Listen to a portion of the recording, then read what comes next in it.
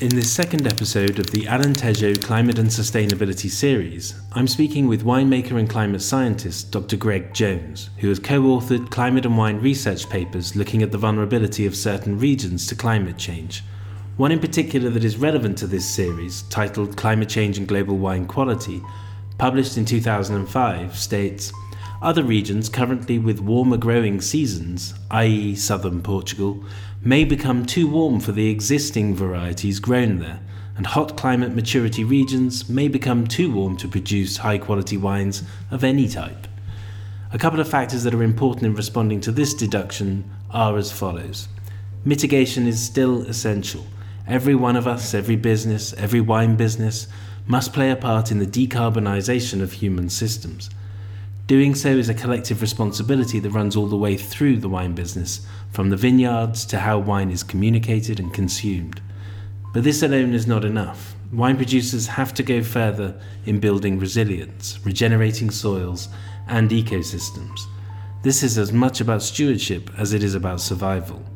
The Intergovernmental Panel on Climate Change, the IPCC, recently released a report that states adaptation is critical because climate impacts due to human-caused global warming are now unavoidable. Here, Dr. Jones outlines some of the impacts we can expect in regions such as Alentejo, which are among the world's most vulnerable to heat increases and drought conditions. He also gives us his view on why regional certification programs, such as the Wines of Alentejo Sustainability Program, play a crucial role in the sharing of knowledge, as well as providing the framework by which actions and progress can be measured. This second episode represents a broader view before we zoom in and meet the producers in Alentejo and hear their fascinating stories about the actions they are taking to boost resilience and protect the quality and reputation of the region. Okay, Greg, it's very good to speak to you. When you researched the Alentejo region, what were the climate conditions that defined the viticulture of that region? So the Iberian Peninsula is a kind of a mix of a little bit of maritime to a little bit of continental to a little bit of Mediterranean climate. And the region of Alentejo is in the southern part of Portugal.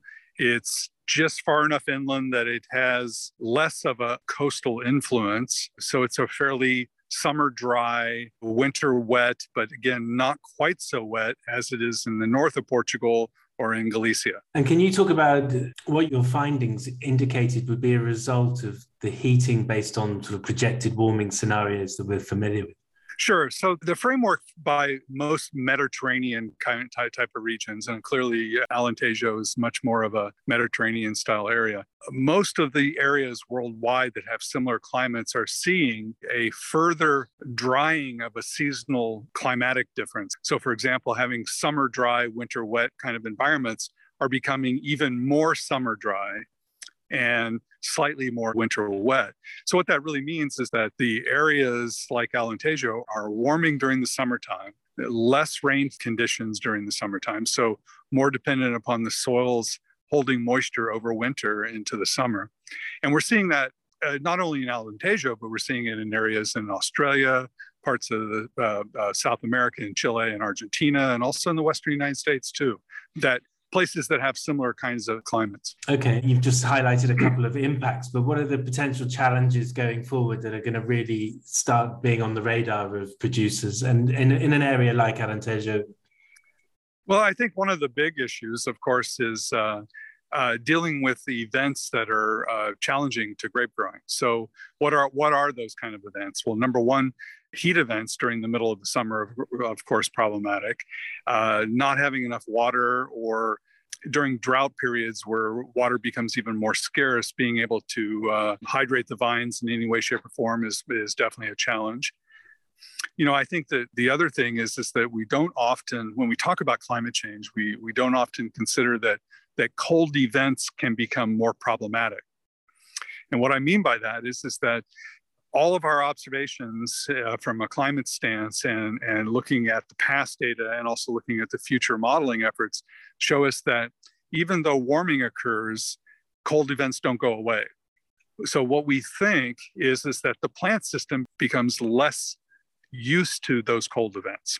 So for example, if you're in a region that used to have periodic spring frosts and you go through 20, 30 years without spring frost, and then you have one, that one spring frost can be much more detrimental because the plant system is not quite as in tune to it. And I would argue also that the human system is not kind of prepared for it either. So once you stop experiencing something, then you're not quite as ready to deal with that. And we've noticed that even in places, that have extreme winter cold, like in Niagara in Canada or in Eastern Washington, where winters can get pretty darn severe in terms of their cold. If it's not cold for quite a few years, then you have one event happen. That one event tends to be more damaging. So again, I think that there's issues on both ends of the spectrum. Severe events such as frost, potential for more thunderstorms, hail events that are problematic. Parts of Iberia doesn't get as much hail, but the potential for summertime hail events is greater in our modeling efforts moving forward. A warmer atmosphere has a tendency to create more intense thunderstorms and potentially produce hail, heavy rain events. The extreme sense, how substantial do you think these changes are going to be actually on the style of wines produced in regions? Well, I think extreme events are less damaging to style, and they're more of a full crop risk issue. When we look at climate, you can kind of define it in three different forms. You look at individual events, extreme events like this, and that's really a crop risk issue. Then you can also look at climate variability, and climate variability drives production and quality variations, vintage variations, so to speak. But when we talk about stylistic changes, I think it's broad shifts in the longer term climate structure in regions that really play the prominent role. So for example, if you're in a region that has been ripening a given variety, right to its kind of margins or maybe even to its sweet spot, and you warm by 1 or 2 degrees Celsius, then what you're doing is you're ripening that variety to a very different stylistic standard. Can a winemaker still play that back to maybe historical styles? It's possible, but there's always going to be a limit where if you are growing a given variety in a climate that has become so warm, sugar levels are clearly going to go up, as they have. We have really good evidence of this worldwide. And so as sugar levels go up, you naturally end up with a different style. You end up with bigger, bolder wines that potentially have higher alcohol, less acidity, a little bit different balance structure. So winemaking is a little more challenged. Okay. And we also hear a lot about, well, everybody's really talking about mitigation of climate effects by reducing emissions, this kind of whole sustainability drive, if you like.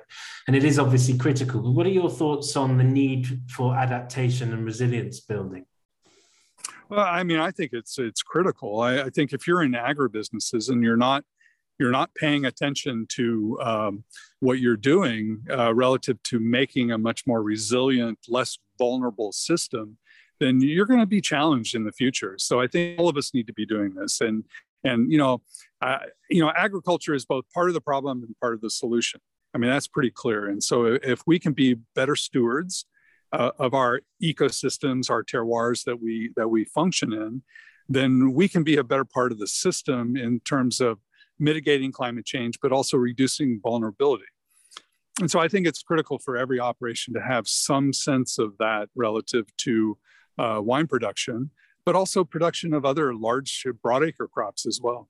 Okay. And certification programs in the wine industry are rising, and trust in these schemes is obviously critical. What are the thoughts do you have on the need for these schemes in general and how they can best succeed?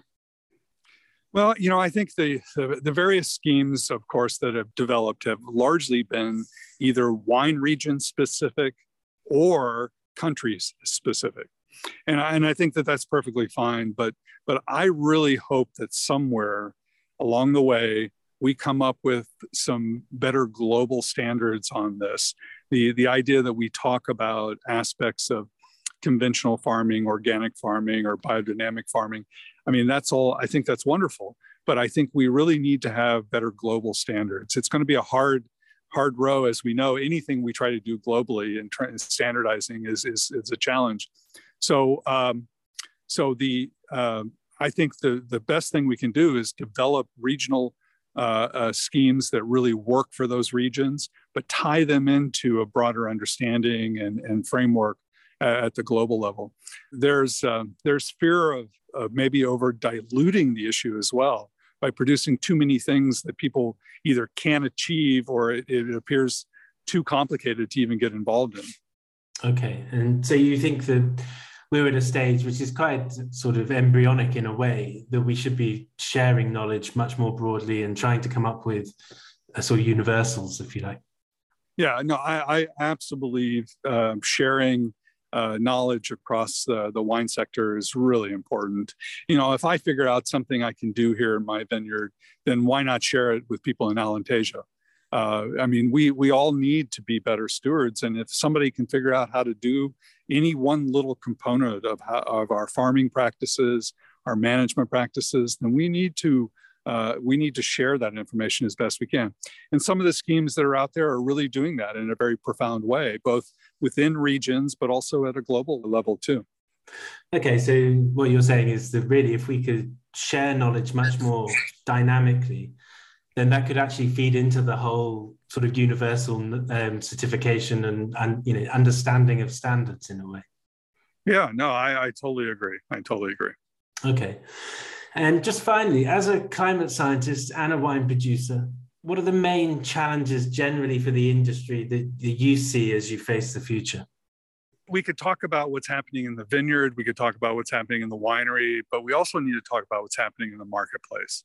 And I think that one of the big challenges that we have moving forward is how to deal with moving a very heavy product around.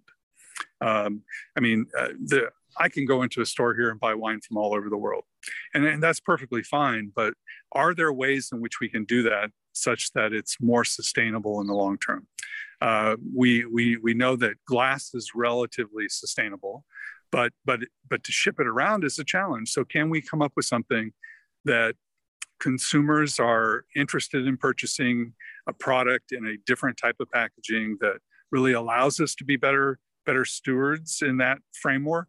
I think expectations are kind of a real challenge. It's kind of like if you look back at the move from using natural cork to screw caps. Initially when all that started, it was a pretty complicated situation, and yet here we are today, where that is a fairly prominent use in the industry.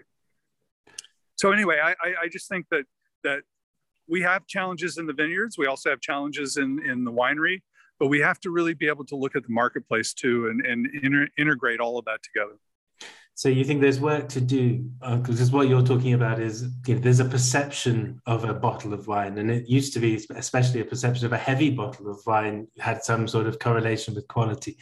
And if communicators and all these people like myself or others on Instagram or wherever they happen to be, we're able to somehow communicate with the consumer in a different way, that perception could change. Well, I think all of us are consumers, and consumers in a changing environment like we have right now, we need to be adaptable. We need to understand the efforts that people are doing relative to growing any crop, let alone wine, and what those efforts mean to us as a consumer. So we need to say, yes, we're willing to adapt to new products and new frameworks behind production. Okay, I think I've got everything I need. Well, wonderful, Nick. I appreciate it. Thanks for listening. In the next episode, I'll be speaking to Ian Richardson from Haddad de Mouchao, a historic estate in Alentejo. Mouchao is an example of an integrated estate comprising vineyards, forests and grazing land with rich biodiversity, and which, under Ian's care, is in the process of converting practices and adapting to new climate realities. Thank you for listening.